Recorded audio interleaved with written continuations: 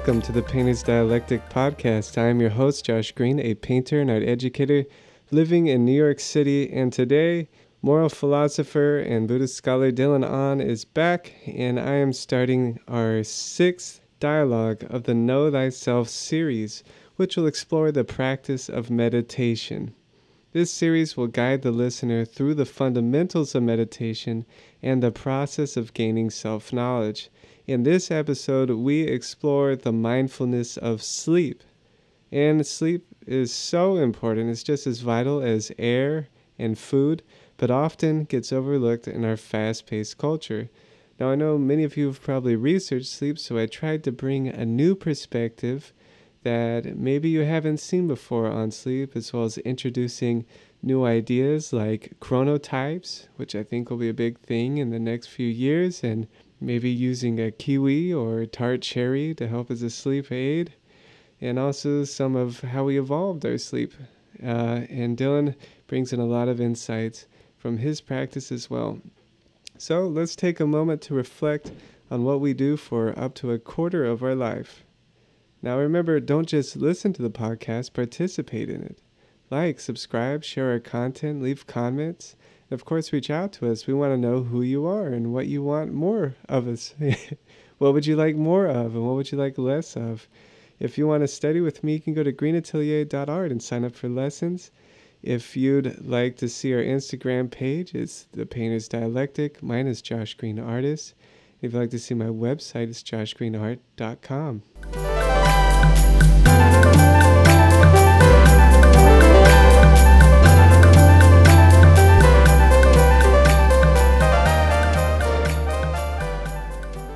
Dylan, it's nice to see you.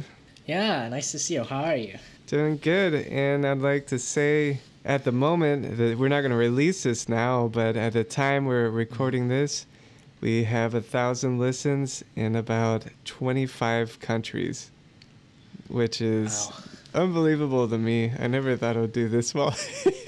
This has just been kind of my ongoing research project as a ultra nerd. Yeah, and if you like listening to us, send us something. Tell us something, let us know. Hey, quit doing this or do more of that. That'd be really helpful. Or just who you are. We have no idea who's listening, so it'd be nice. Yeah. This is good news for the both of us coming out of a cold. Yeah. Yeah, and it looks like the breath did really well so far. So today we're going to do mindfulness of sleep.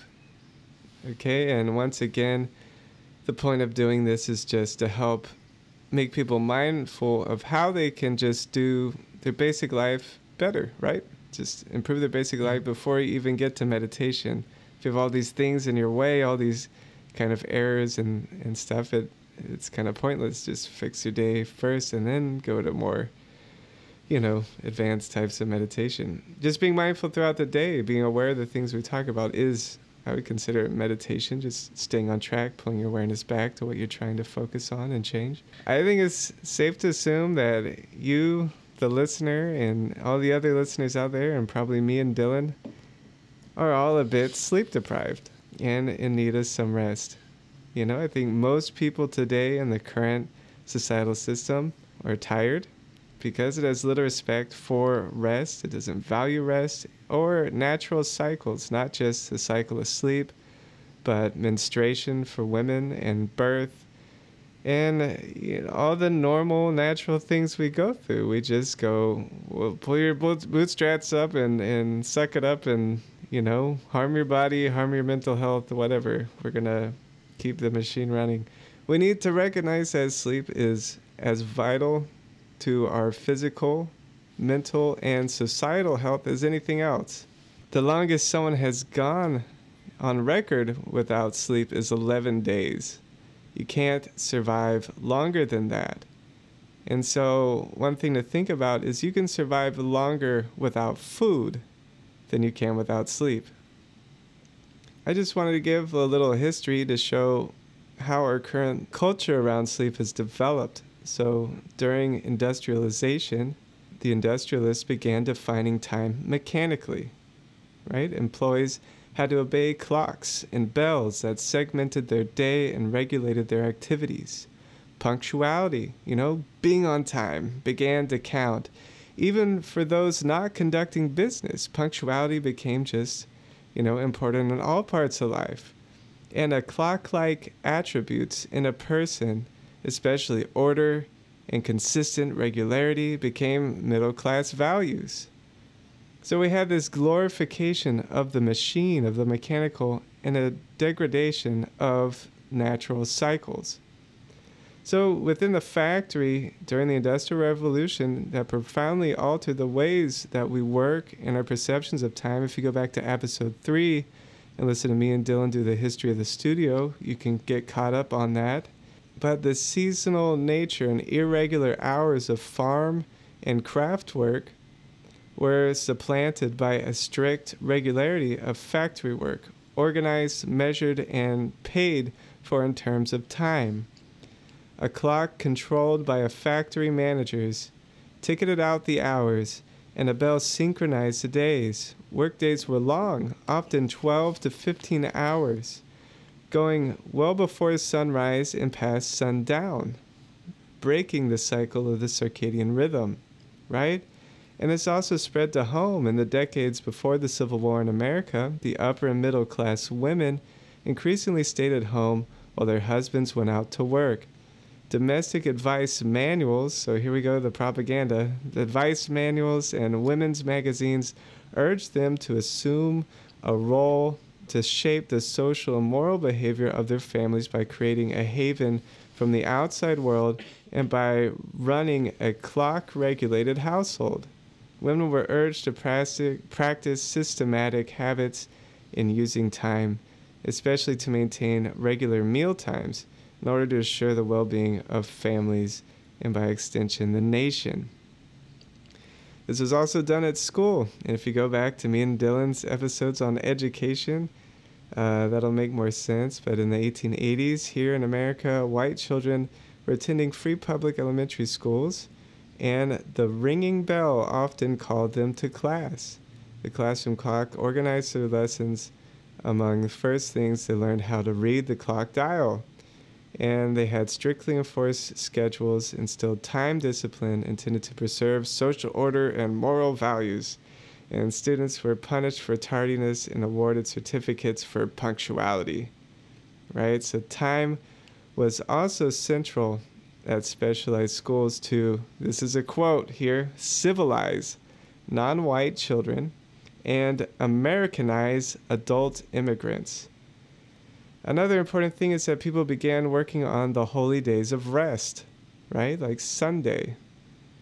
So all this rest, we're forcing something organic into these mechanical, rigid, consistent schedules, and that's not the way people worked.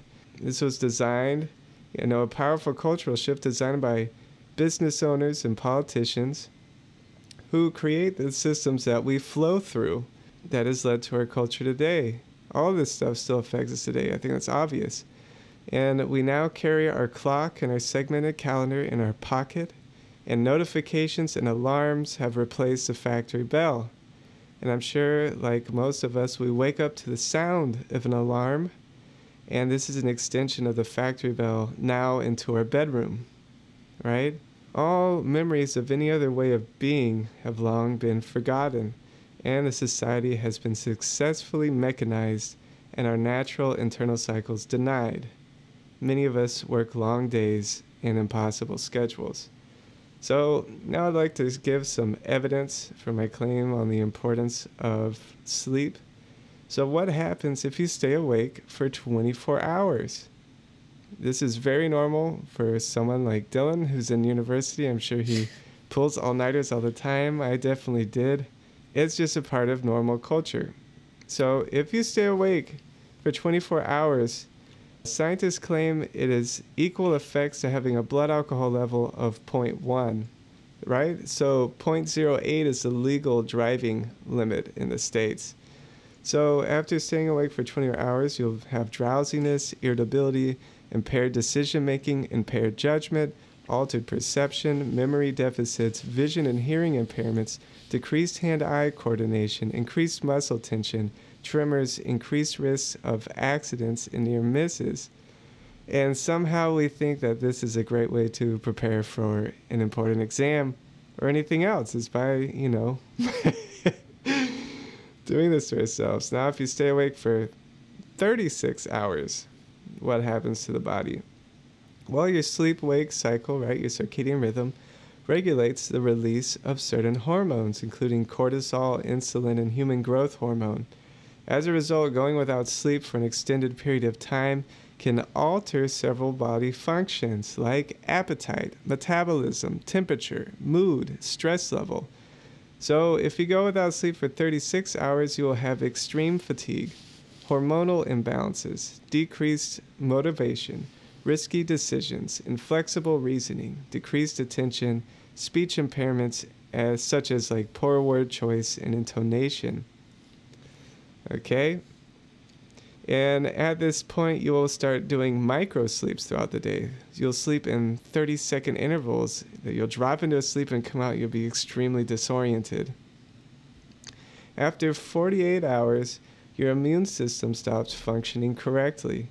And this is what prevents you from illnesses, developing illnesses. And most importantly, the natural killer cell, or NK cells, stops responding to immediate threats to your health, such as viruses and bacteria. So you'll start getting sick. And at 72 hours, most people can't go past this. That's kind of the barrier. But there are other types of sleep deprivation. Most of us aren't doing that, but sleep deprivation on more regular terms, disrupting your sleep regularly like most Americans do. CDC claims that 30% of American adults suffer from sleep deprivation. It's an ongoing thing. So what happens if you have disrupted sleep? Well, you'll develop anxiety, unstable mood, drowsiness, forgetfulness, difficulty concentrating, difficulty staying alert, cognitive impairments, decreased performance at work or school, increased risk of illness and injury. And in the long term, you may develop high blood pressure, heart disease, stroke, obesity, type 2 diabetes, and mental illness. Right? Those are the facts. Nature's been around for several billion years, and it has not figured out a way to evolve out sleep. Sleep is essential for every being. And it's safe to claim that most mental disorders also come along with abnormal sleep. And another important thing to note is that quality REM sleep, getting quality REM sleep, was the best predictor of human longevity. So now that I've pointed out those facts, what am I even talking about? What does it mean to sleep?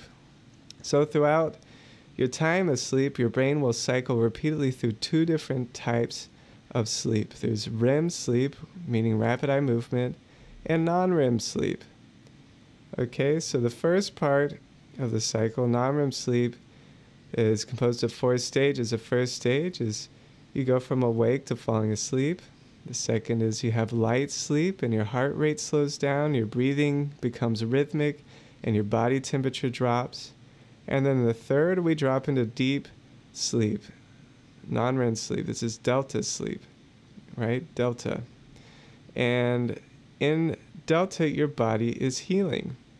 And then in the fourth stage, we raise up and we go into REM sleep, and this is where you're dreaming. So this cycle, depending on the person, is about 90 minutes to 110 minutes, and it repeats throughout the night.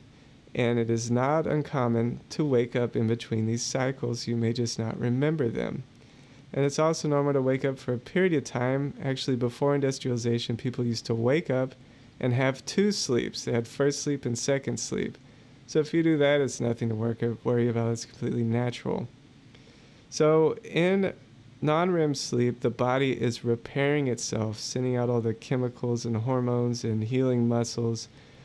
And during your first cycle, that is the longest period, is delta. And then as the cycles go on through the night, you have 4 to 6 of those cycles, depending on how old you are. As those progress, you'll have greater and greater periods of REM sleep. And so what's the importance of REM? Well, REM, according to sleep scientists, is like a natural mental therapy session. You'll have intense emotions about problems concerning your day and people in the day. And experiencing these emotions will help you to better regulate your emotions throughout the day and to stay sane. Also important to note about REM is that's when a huge dump of human growth hormone is released. This is why it's linked to the longevity. So if you happen to wake up, if you decide to wake up very early in the morning, to catch a flight, like you wake up at 3 a.m. or 4 a.m., you may be cutting into your REM sleep period, which would be, affecting your mental health and your human growth hormone release. So not all the sleep is equal. Every part of sleep is essential, right? But as you disrupt the sleep, you'll be disrupting those certain patterns. Now we can talk about some interesting things. So if you live in a stressful environment, this is important to note. And I've had these experiences. So during REM sleep, the brainwave activity looks just like someone awake, right? And so your body has to paralyze itself. Your motor cortex, the part of your brain that moves your body, is very active. And so we descend from monkeys and apes that slept in trees. And you can imagine if they start dreaming and moving around, you're going to fall off that branch and die. So we developed this mechanism to paralyze ourselves. We also slept in trees because to stay away from big predators like cats and bears and whatnot, and also from bugs that had diseases. And most apes sleep in a 10 to 15 hour cycle at night, right? So actually humans sleep very little compared to other animals. An interesting thing is, once we have the ancestor, the hominid Homo erectus, they believe that was the first one to have fire and the first one to sleep on the ground because it had fire. And this is when our biological sleep began changing a lot. This is when we began to dream more. And this may have allowed us to form more complex social structures. We dream more out of any animal that we know, right? And as we've seen that REM's involved with social relationships. If you mess up your REM sleep, your ability to have empathy drops, right? And that will affect all of your relationships with your partner, with your family, with your work, So fire played a big role. Another important thing to know is most animals sleep hemispherically. So the brain has these two hemispheres. Most mammals and birds will sleep in one hemisphere at a time. And this is to watch out for predators. This is really cool about flocks of birds. Okay, so a flock of birds on the ground. The birds in the center sleep in both hemispheres, but the birds on the outside sleep in one hemisphere at a time. So if the left hemisphere is active, they see through the right eye, and so that right eye will be pointing out from the flock to look for predators. And then as they get sleep in that hemisphere, they switch the other one and turn around. Isn't that incredible? So humans can also do this. Humans who grow up in very violent worlds, very stressful worlds, will sleep not as hemispherically as most animals, but they do. They're kind of awake through the night. So if you're in a very stressful environment, you have very disrupted sleep. And you may also have disrupted sleep if you go to new environments continuously. You may sleep hemispherically. Another important thing to note is that there's a difference. People try to fix their sleep problems through sedation, right? Through alcohol, THC, weed, or sleeping pills. But this does not equal sleep. You're just putting yourself under. You do not engage in the normal sleep cycle. So it's a temporary fix, right? Alcohol, even a wine glass before bed, greatly disrupted sleep. Just a tiny amount greatly disrupted sleep, and especially the REM cycle, your ability to regulate emotions and repair your body, all the human growth. THC did the same thing. People who smoke a lot of weed do not dream. And when they quit, they have a huge rebound of dreams, right? And this negatively affects their health and their ability to form social bonds and regulate their emotions. Sleeping pills do the same. What about melatonin? Melatonin is released by the pineal gland to say that it's time to go to bed, but it does not do anything to make you go to bed.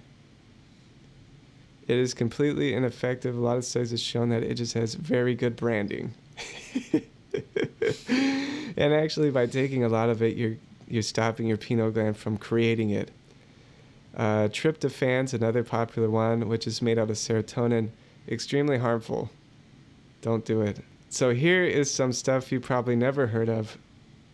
All right, that has some promising lab results, but it's not conclusive yet. So experiment with these. I want to experiment with them. So there is some research behind this. So a glass of sugar-free tart cherry juice has been shown to improve sleep. Another one is eating a kiwi with the skin on. Has also been shown to improve sleep.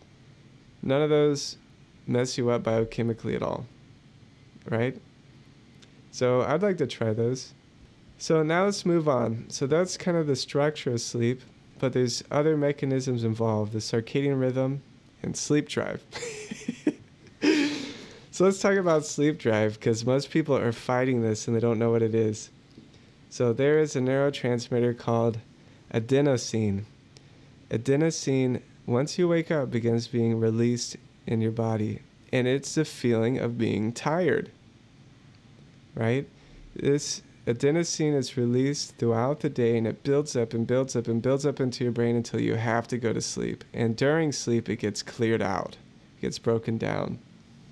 Your body craves sleep because of this, like a hunger for food, right? And this desire is building up to a certain point where you can't stay awake any longer, okay? So how do people deal with this? It's called coffee. Caffeine in all of its many forms blocks adenosine from its receptor. Okay, so coffee adds no energy to the body. It just blocks your ability to feel tired. And actually, by blocking that receptor, it builds up even more in your brain. So as soon as that coffee breaks down, you have a wave of tiredness that's more extreme than the natural. So the half-life of coffee, when caffeine will break down, the half-life of caffeine, it's 10 to 8 hours. So if you drink coffee throughout the day, you're disrupting your sleep very, very much. If you drink coffee before bed, that's very disruptive to your sleep. Even though you feel like you're getting good sleep, it's not the case. So you shouldn't really drink coffee before 10 hours of going to sleep. That was really good. I didn't know that. And I drink a lot of coffee. So let's move on. Okay, so that is the sleep drive, run by adenosine, blocked by coffee. So the circadian rhythm. So circadian comes from Latin. So let's do the etymology like I always do. Circa means to go around or about. Dies means day, right? Around the day.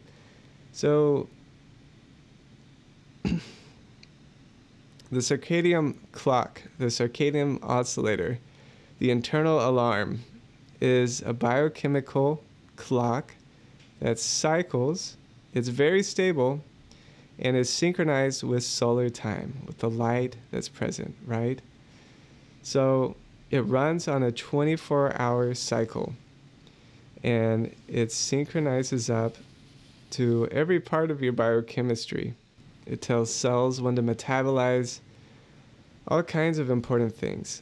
And it's completely separate from the sleep drive. Now, here's something interesting and new I found that I think will be big in the next couple of years. It's called chronotype. So everyone's circadian rhythm is not the same. You have genetically a chronotype, a time when your circadian rhythm starts. So chronotype is determined by the phase of our circadian rhythm, our biological clock, and our sensitivity to external cues. It impacts our levels of alertness and motivation throughout the day, including, our peak physical performance, hunger, and so on, stress level, blood pressure. Okay, so when people say, are you a morning person or a night person, or a lark or a night owl, They're talking about this. And so here's where industrialization really messes up. So there are people who are genetically hardwired to wake up later in the day. And they're currently forcing themselves to wake up early. And by doing this, by having a whole society that's kind of gaslighting them, they are going to develop diseases and mental health problems. And that's been shown that people who wake up these evening people develop diseases and mental health problems way more often than morning persons. They gave them these really dumb names, okay? So there's 4 types. We have the lions. I can see them thinking this is real exciting. So 15% of people are lions. They want to wake up at 5 a.m. They're most productive 8 a.m. to 12 p.m. and go to bed at 9 p.m. Okay, that only makes up 15% of people, but everyone wants to be that. All right. And then we have the bears. So the bears make up 55% of the population. So the bears will want to wake up at 7 a.m. They are most productive from 10 a.m. to 2 p.m. 10 a.m. to 2 p.m. And they want to sleep at 11. Then there's the wolves, which are believed to make up 15% of the population. They wake up at 9 a.m. They're most productive 1 to 5, and they want to go to sleep at 12 a.m. So I did a test. You can take these tests online to see what chronotype you are. That was mine. So I'm one of the people being gaslit.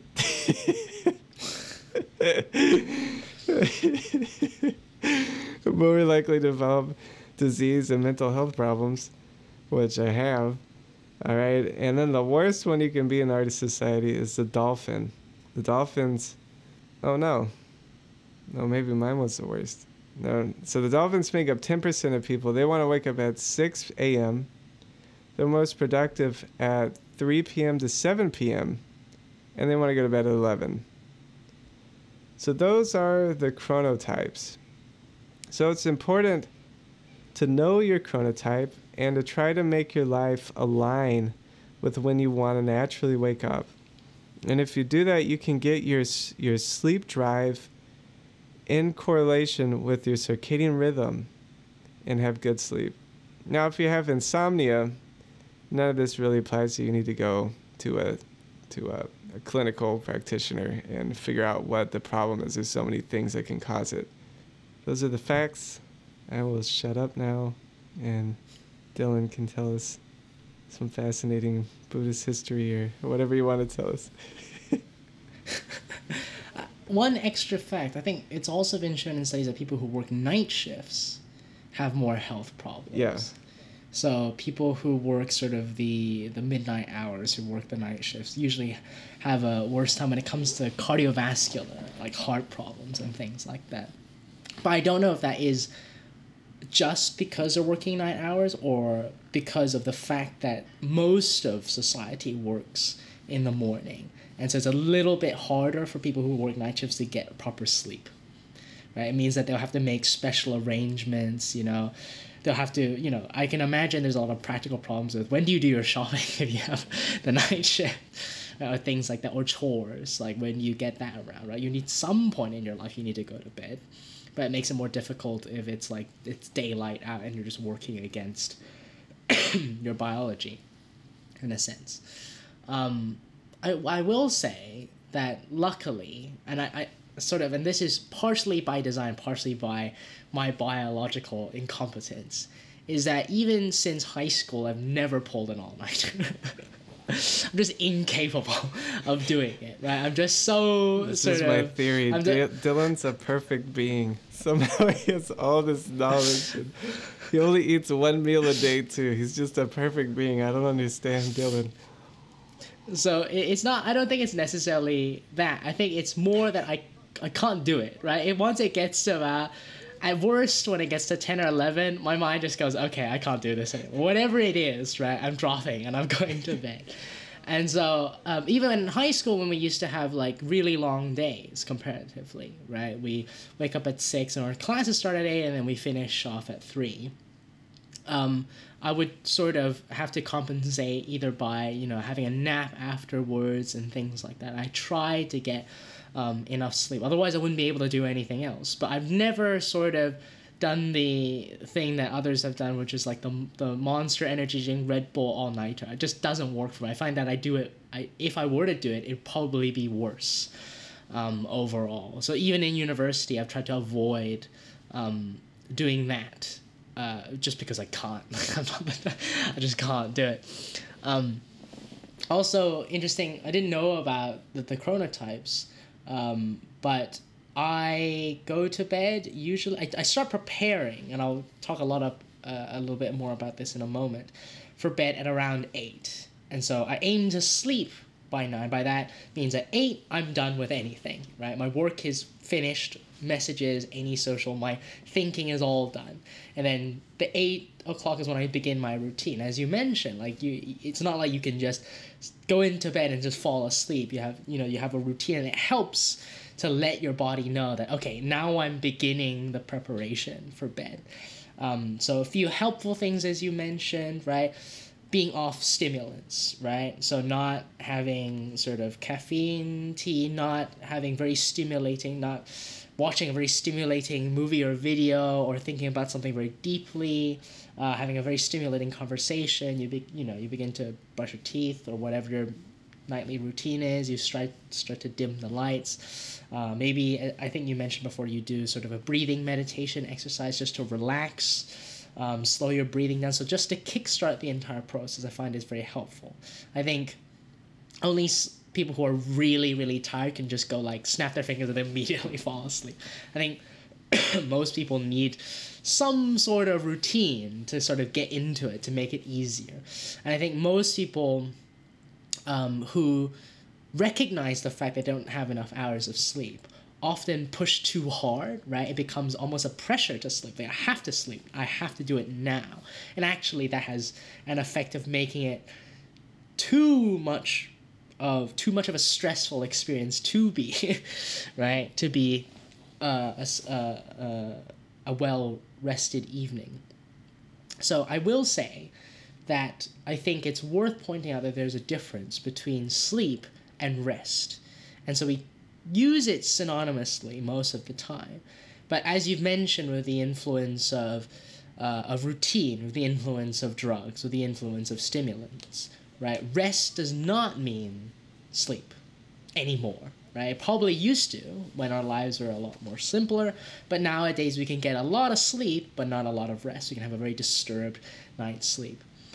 So one mention of sleep that happens in Buddhist texts is that the Buddha describes an individual who sort of goes to bed thinking of everything that they're going to do tomorrow and being anxious and worried about it. It's like a chimney that is fuming, right? There's this continuously burning thing that you just can't stop.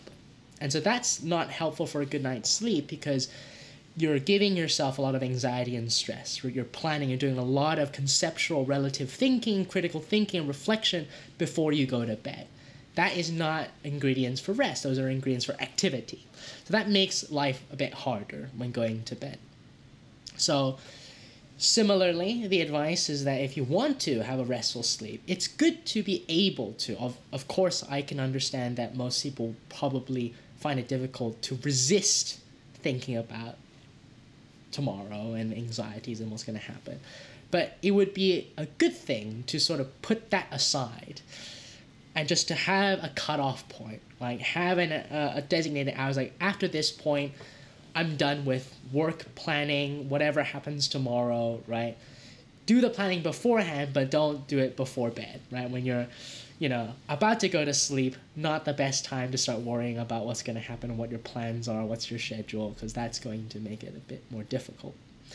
The other thing that people sort of underestimate is, of course, diet. And it's not just caffeine, and it's not just alcohol, but also your diet in general. So if you have a high sugar, high fat, or if you eat a lot before going to bed, you're going to have a harder time getting a restful amount of sleep, because your stomach is still working hard, it's still digesting, right? Or you might need to go to the bathroom and things like that. So in which case, I think the advice is that try to avoid eating anything too filling or too fatty or too high sugar for a significant amount of time before bed. And so that works out for me because I try and adapt my lifestyle to the Buddhist lifestyle, and they sort of cut off eating after lunch, right? So they give themselves plenty of time to digest, to get all of that done before going to bed. But take that with a pinch of salt, because that only works if you're simultaneously going to bed early, right? So I go to bed, I start preparing for bed at 8. So if you prepare for bed at 10, I can totally understand why eating once a day won't work, because your middle of the day is very, very different qualitatively to mine, right? My day begins at 5, right? 5 a.m. and I go to bed at 8. So my middle of the day for you might be sort of just the beginning of the day, right? So everybody's sort of rhythm. You're a and lion, Dylan. You're a lion. Not by choice. That's sort of how it worked out.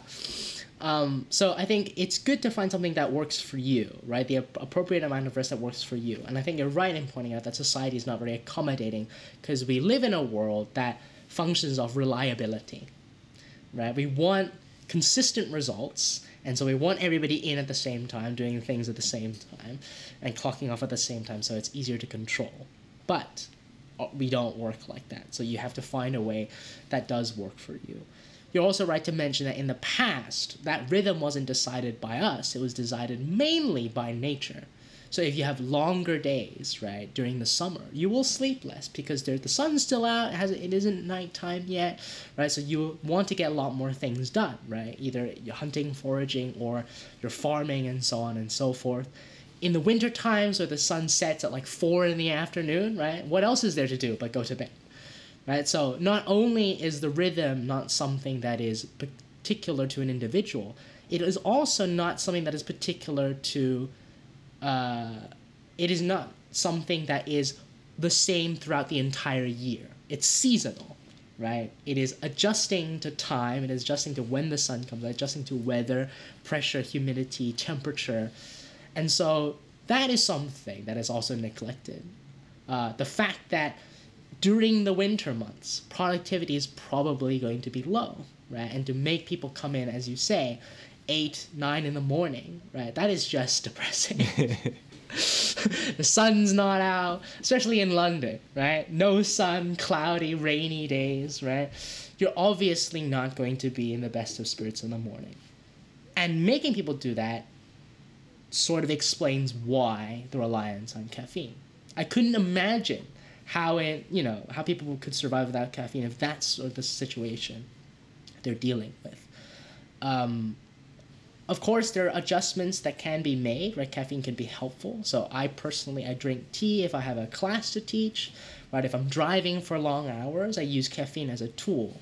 But I'm also mindful of the fact that I can't make caffeine a routine, otherwise it won't work. I don't want to have caffeine be something that I can't function without. I want caffeine to be still useful when I need it. I need the kick. Because if caffeine stops giving you the kick and it becomes like something you need to be normal, then what do you do when you actually need the extra sort of kick for when you work? Then you lose out on a tool. And even worse is that if you don't have it, you feel awful, right? You feel absolutely miserable. And so, again, you can see that it's not a personal choice issue. It's not even just a biological issue. It's a socio-cultural and economic issue as well, all to make these things not work out for us sleep-wise and rest-wise. A lot of phones before bed, a lot of screens before bed also doesn't help either. And so I think it's important to say that it's not like you have to overhaul your entire routine in a day, but it's worth noting sort of daily habit things you do that have an influence over sleep, and to note that once those little things pile up throughout the day, once those little habitual things pile up through the day, they do end up having a significant effect on your sleep. So change is very, very difficult and very, very difficult to do in a day, but begin first by, as you say, being mindful, being aware of noting the fact, of understanding, as you say, the facts of this. What is the information? And then reflecting, oh, what am I doing in my daily life that has an influence on sleep? You don't have to perfect all of your habits, but changing maybe a third is enough, right, to make your sleep better. It's not like you have to give up screens before bed. But if you are going to have screens before bed, it means you might have to adjust something else. If you simultaneously have screens, alcohol, caffeine, full meal before bed, that's going to pile up, right? So if you remove half of them, you're already looking at much better rest. Some things are beyond our control, and it's some things that we have to accept, but it's worth noting and understanding that, okay, if I work a night shift, and it's for economic reasons, that is something that is, I can't choose, right? It's not like I have the luxury of choosing not to have it, in which case it's still important to note that that is happening and to prepare. So you might have to adjust different aspects of your lifestyle to compensate for the fact that you work a night shift, including that you might have to look into getting in some extra exercise, having a nap somewhere, or eating healthier, right? You need to try and adjust different aspects to make the parts that you can't choose work. And so we have a very limited amount of freedom in the world, right? Because of our jobs, our careers, our livelihoods. And so you try and wrestle back as much freedom as you can and make the choices that you can there. In Buddhism, sleep is often considered to be an obstacle to practice. And for the monks, that is certainly the case. And so sleep understood here is not necessarily rest. Sleep here is the desire for more than you need. So you're looking at people, when the Buddha says that people should sleep, he's looking at people who sleep more than they need, right? They already have a full night's sleep, but during the day they have nothing to do, so they go and take an extra nap. They lounge about, they don't, do anything productive. That's the sort of sleep the Buddha sort of speaks against. What he doesn't speak against is rest. And the monk's lifestyle, the reason that they could sleep 4 hours a day, is that their life may be significantly less sleep orientated, but they're certainly getting a lot of rest because they meditate a lot throughout the day. Their breathing is calmer, right? They're focusing on their breathing. In general, they're having less activity, less energy expended, right? And more restful mindfulness. And so they can live a lifestyle with only 4 hours sleep. We can't, right? We live too full of a life to be able to have that sort of lifestyle. So again, it's taking into the context and the pinch of salt. The Buddha isn't against rest. He's against having had enough rest, but still enjoying sort of sleeping about and not doing anything productive. That's the sort of thing. That's very different from actually needing the rest. But we can learn something from that, and we can take away from that that rest is also dependent on your activity throughout the day. So if you have a slower day, it means that you don't need that much rest. If you have a full activity-packed day, that means you need more rest. You'll have to take a nap. So often, if I have a busy day, and I often do a meditation session in the evening at around 5, if I don't take a nap, I'll doze off, right? If I've been teaching, if I've been working, I've been marking essays, if I calm down all of a sudden, my body thinks, okay, bedtime. Right? So you need to adjust. Right? It's not always a one-size-fits-all. You have to find ways around it. And so if you know that you're going to nap, then it means not having caffeine beforehand, because that nap is not going to go well. You won't be able to make up for rest in that way. So I think sleep and rest is sort of interlinked with all of the other aspects of our lifestyle, our schedule, our diets, our habits, what we plan to do, what we choose to pay attention on. And again, it's adjustable to routine. I think in the past, people have had habits of reading before bed. I can't do it because if I read, I can't even make sense of the words anymore. My brain just sort of just reads but doesn't take anything in. But for people who have that work for them, that actually the part of their sleeping routine is getting through maybe 5 to 10 pages of a book, and that actually sets them off. If that works for you and that gets you rest, do it. Right? It's not a definitive thing saying that anything stimulating is bound not to work. It's just saying that more often than not they don't work, but if it works for you in particular, yeah, do it.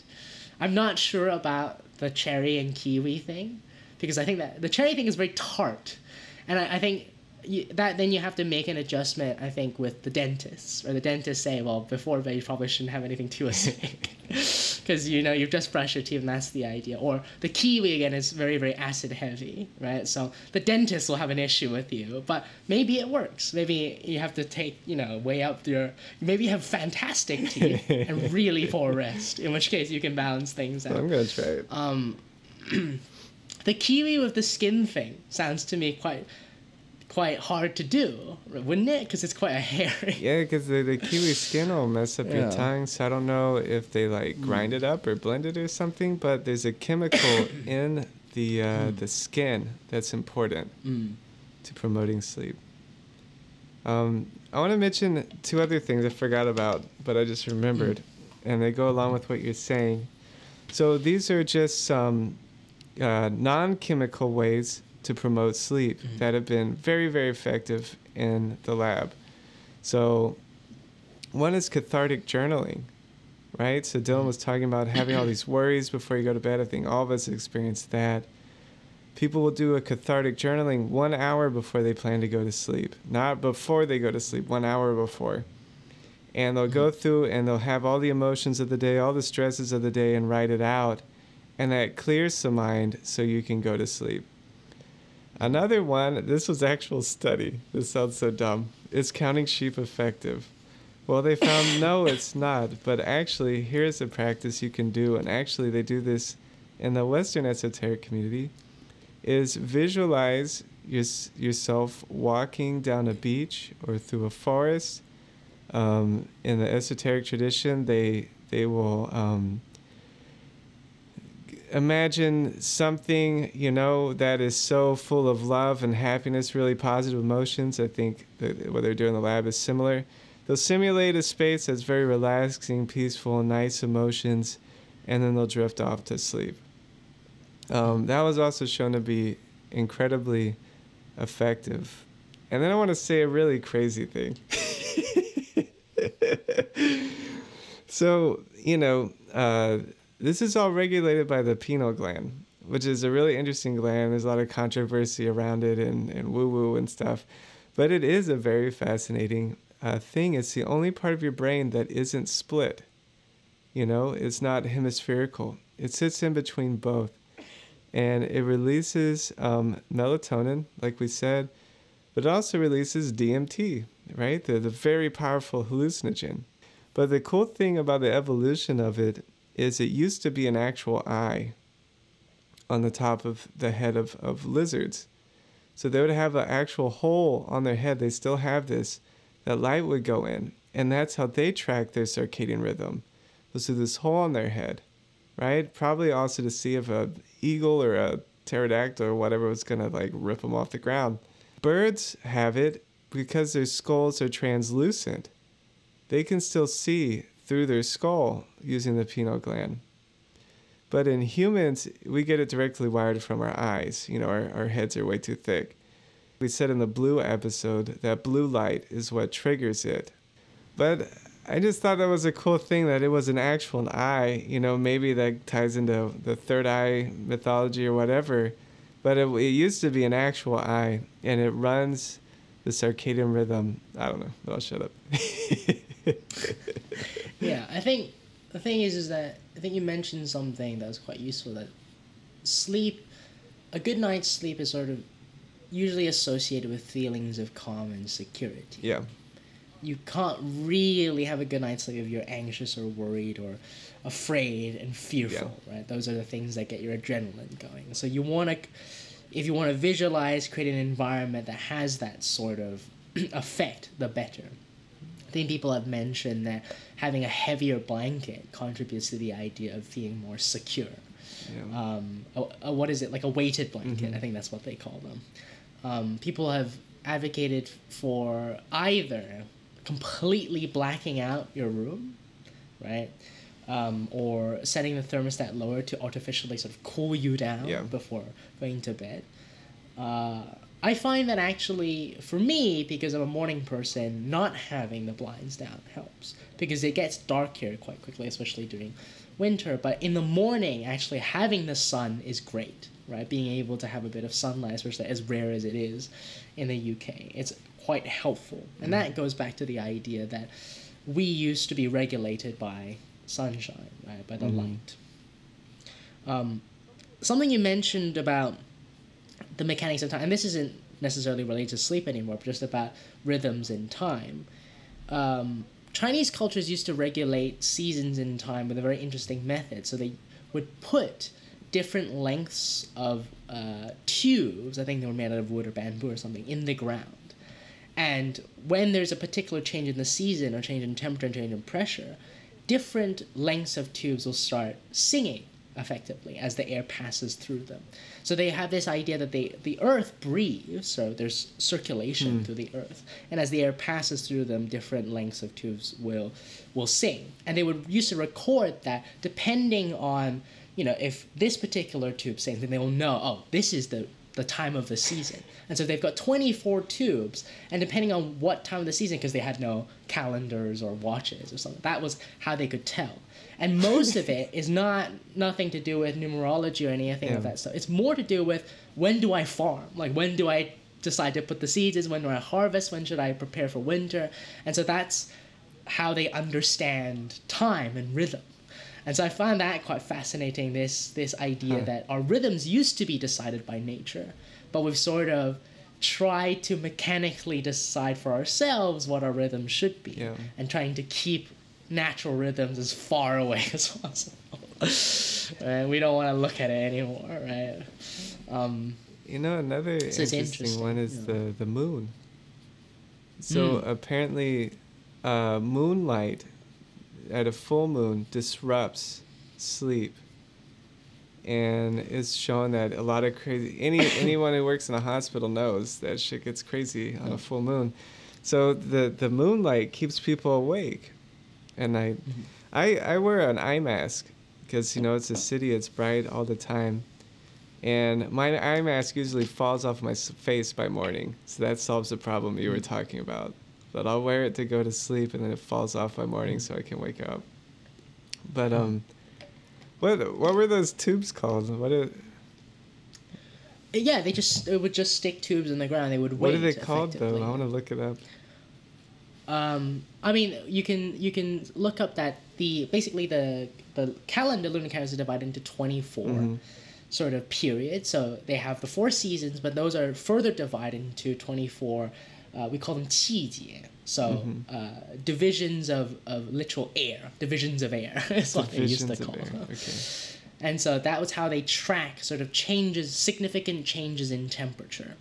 So when a time of the season comes, they can know that on significant days, and there used to be a more consistent cycle to this, that when it reaches a particular time of the lunar calendar, right, this is when it starts getting properly cold. Or it's actually quite good at tracking the coldest day of the year.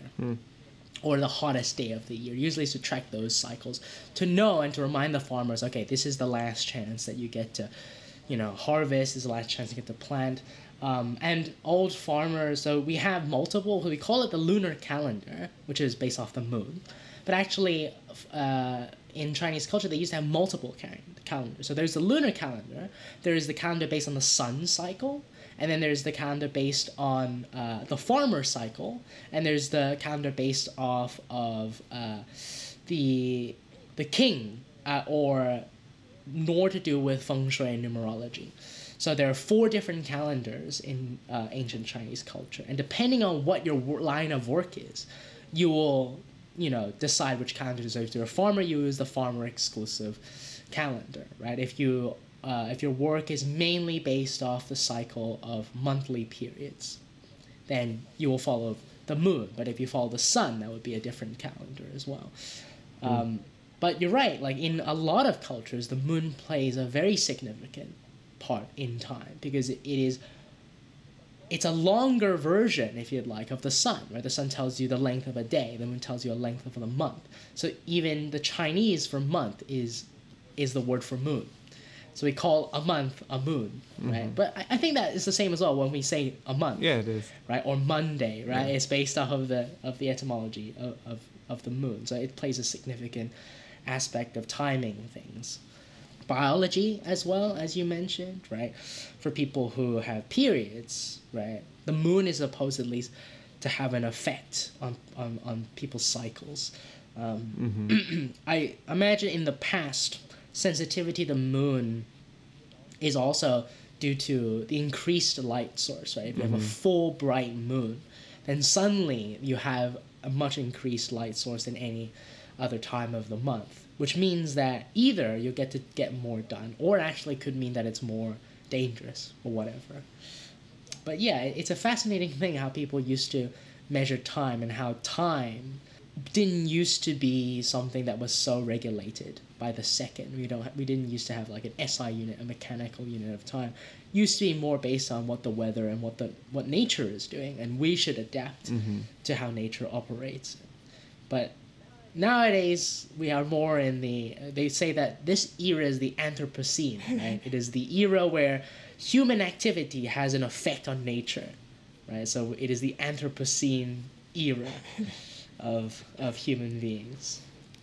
It's fun to imagine, we could have went so many ways. Imagine the calendar if it was created by women and the work cycle, right? It would have been based on the menstruation. We may have a 3-week work month or something like that. Depending on what you track, today we're tracking machines and the economy. That's what we're basing our life on. We're completely divorced from nature, right? And natural cycles, and completely ignoring what the body needs.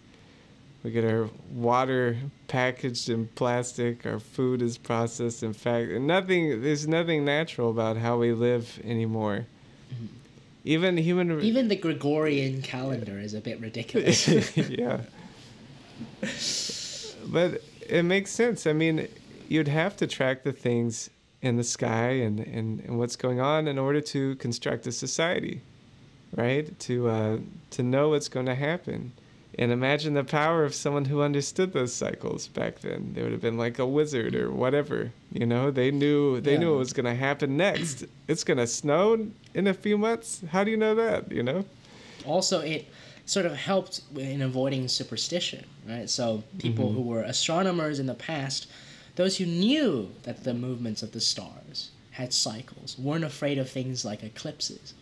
But for people who didn't understand these were movements and there were cycles, might have genuinely thought that meant the end of the world was going to happen, or the gods were angry, right? But they didn't know that actually this is something that happens all the time.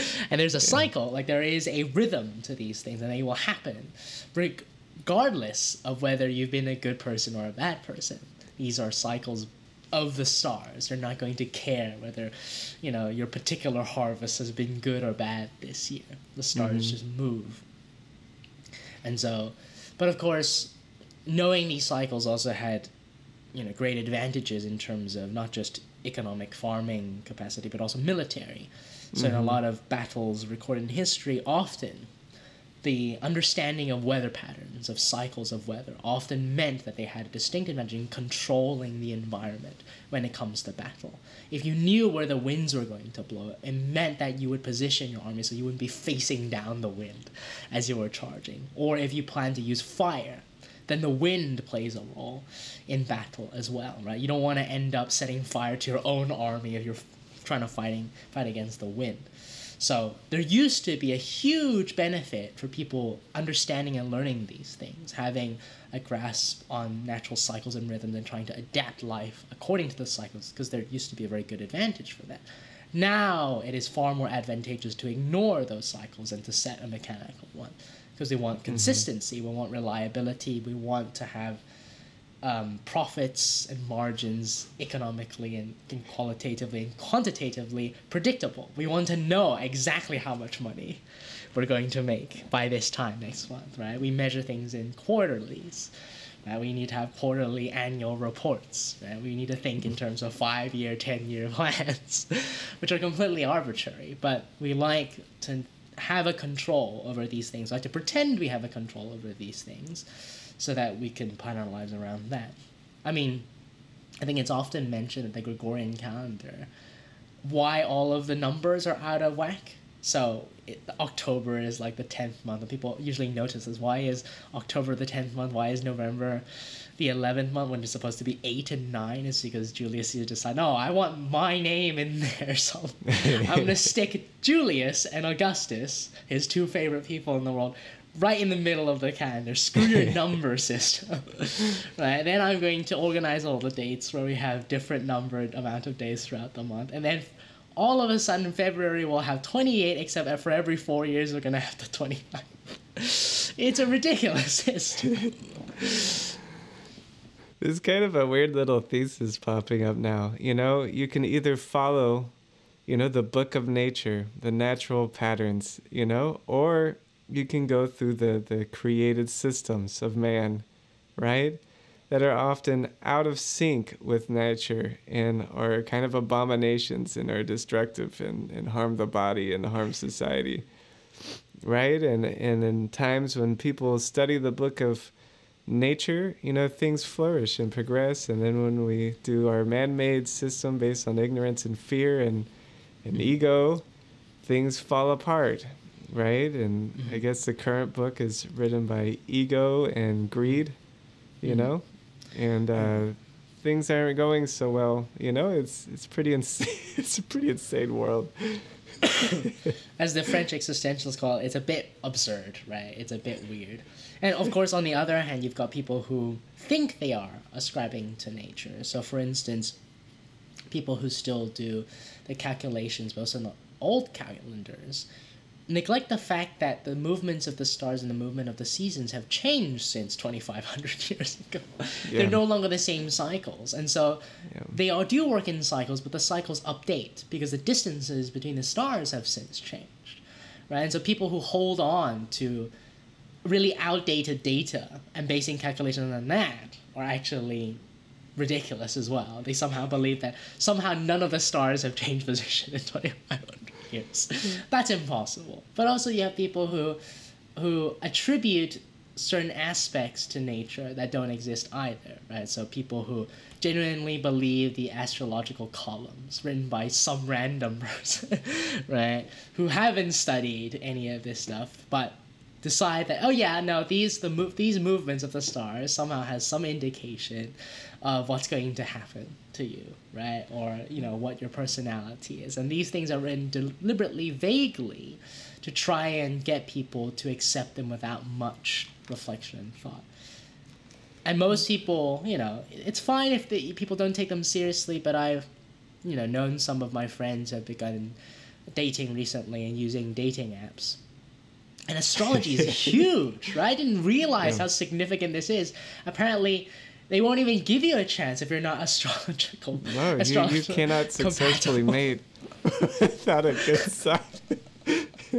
So it's quite interesting. I never knew, right, that this was that significant. I always knew astrology was a thing, and it used to be, you know, something interesting you read in the newspaper, or, you know, something you don't take seriously. But nowadays, I guess it's because you've got so much choice. You need some way, any way, of having any reason to say that someone might be a good one, or because reality is complicated and it's messy and you don't know. That's the truth, right? We don't know what a person is going to be like. Yeah. But using these things gives us the appearance of thinking that we might know what their personality is based on that. And then coupled with a bit of confirmation bias, oh, this person acts a certain way, oh, they're such a whatever, you know, Scorpio or whatever. Yeah. Right? And then that, you know, ruins a lot of potential great relationships, right? A lot of great friendships based on something as arbitrary as that. So I think the takeaway is to, again, pay attention to what exactly you're letting decide for you your life's choices, right? If you're leaving your choices up to everybody else and these random column writers who write these astrology predictions, then you have very little freedom and control of your own life. You're effectively just saying, yep, I don't want to make my own decisions. Make my decisions for me. Right? Decide for me what is the way to sleep, what is the way to eat, what is the way to dress, what is the way to date. Right? I don't think about it. I don't want to pay attention to it. I just want to let other people decide. And that means that you'll end up, you know, in all possibility, not having the best of health, right? If you don't recognize the fact that you do need to find something that works for you, right? Not everything is going to work because there's a lot of conflicting advice as well. We just don't know for sure if there's like a definitive way to go about this. Even the I'm sure that the 4 chronotypes is just like a generalization as well. There could be sort of many in-betweens, people who have very interesting, where they might prefer to wake up early, but they're most productive by the end of the day. Yeah. Sort of these weird sort of combinations. It's like you say, it's a tool. All this stuff is a tool. But astrology was built by people actually tracking nature, right? And seeing the cycles. They're probably, you know, in a small community, and they could watch how that time of year affected that community. Yeah. Right? And there may have been something to that then. But today, yeah, anyone doing astrology today, their sign's a month off, right? Yeah. There's a new one called sidereal. So I'm a Cancer in the normal one. Yeah. But in sidereal, I'm actually a Gemini. And it's really fun telling people what they actually, because they get so pissed. Yeah. But it's just dogma. It's dogma. There's nobody more pissed off than the astronomers to have had the term astrology taken away from them, because astrology is such a good name, right? But too bad, somebody has already taken it, so the astronomers are going to settle for the term astronomy. But I think if you're going to do astrology for real, the circadian rhythm is something you could track. This force in nature. You could track the movements in your city, the holidays, the movements in your work, the movements in your family, how the government's moving, the social cycles. Those are all big forces that are shaping your life and your personality and how you live, right? And that's in the book of nature. That's in the book of your life experience, watching your life experience. You have to set up your own system of correspondence. Or not, you're just falling into dogma that's completely out of date, right? Increasingly, like with the introduction of AI, just shows how much of a cycle we live in. That we're living so wrapped up of the cycles that we're very, very predictable. Even when it comes to our, you know, day-to-day life, our needs, our wants, our desires have become very, very predictable. Because once systems are put in place to tell you what things you should want and desire, then it becomes very, very predictable, right? Everybody's being told that, oh yes, you know, to show love to, you know, a cherished partner, you must buy a diamond, right? And it is not that hard of a guess to say that, oh, if you're planning to propose, you're going to buy a diamond, so I'll start advertising, right, diamonds-related stuff to you, right? It's not that difficult. It's nothing to do with mind reading. It's just very good targeted statistical guessing. And so people are often amazed at, you know, their phones advertising something very specific. Well, it's not that hard to guess, right? Because we're not that complex of a creature. We're quite, as you mentioned, we're quite animalistic. I mean, like cycles and habits and rituals. You know, the current astrology may have been one of the systems to make people predictable. Yeah. By telling someone they're this way their whole life, they may take that on, right? And you see, people have really adopted these signs into their identity and completely given up, like, oh, I can't shape myself, right? You can change that, right? So that is a system that is shaping your behavior to act in a certain way, designed by other people. That's completely out of touch with nature. Yeah. And then they're just there to make money. It's not like they're super invested in this astrological column. They just do this for a living. It's not like there's some sort of conspiracy. It's just that systems, people wanting to make a living, and that's one of the ways, right? I'm sure, you know, with advertising as well, right? For them, it's a simple thing. It's as simple as just wanting to make more money, as much money as possible. But because it's so economically driven, it means that they will also inadvertently start to shape the way people behave, right? Advertising and the market used to respond to the behavior of people, but now they shape the behavior of people. The price tags and, you know, money used to be how much something costs, used to be a reflection of how much we value things. Now we value things as much as they cost, right? So it's flipped around. And so recently I read something quite interesting where someone mentioned that if people don't know for themselves and they don't decide for themselves how valuable things are or what's valuable to them, they will make the mistake of letting money decide for them how much things are worth. And so that's quite a dangerous thing, because most of, the best things in life don't have a price tag attached to them, right? Human relationships, those things, they don't have like a definitive cost to them. So if you, exactly. Mental health. Yeah, so if you think that the value of the world is based off purely on economics and the amount of money that's attached to it, then you start to have a very weird and distorted view of what is valuable. You let systems decide for you what's important, rather than you think deeply about, okay, what do I think is important to me? The dating app thing, again, like my friends have mentioned, that it's almost quite scary in how formulaic it is now. It's like a game. There are rules, right? And it's sort of unspoken, and there are tactics and strategy, and it just feels that seems to be a very, very horrifying way of going about meaningful and general relationships. That there is a tactic, there's a strategy of approach, like chess, right? How scary that is, that there's an expectation, oh, these are the things you should be doing, you shouldn't be doing, these are the things that you should be saying, right? There's no mystery to the whole thing anymore. There's no a genuine attempt at connecting with other people. It's all systematic, right? It's all, and that means that these people end up, because it's so systematic, that means they could have 10 conversations at once, and they're basically saying roughly the same thing. And it just becomes a game of statistics. It's just like, I'm going to say the same thing 100 times and I'll see what comes back. Right? That sounds to me horrifying way to approach sort of that sort of thing. So let's wrap up, because we're getting pretty tangential right here. But I can see where it came from, If you want to be free and mindful, right, which is what it's all about, tracking nature, the book of nature, tracking your life experience, right, critically, is key to your freedom. If you're not mindful, then you're just another automated human flowing through the circuits of society, right? The circuits built for you, the thoughts that were built for you, the horoscopes built for you, and you don't even realize it. You think you have free will, right? Yeah, and thank you, what's worse, Dylan. you end up being less healthy out of it. And, you're getting... And then they'll make money off of you when you're sick. Yeah. When you have cancer, when you take all the pills, whatever.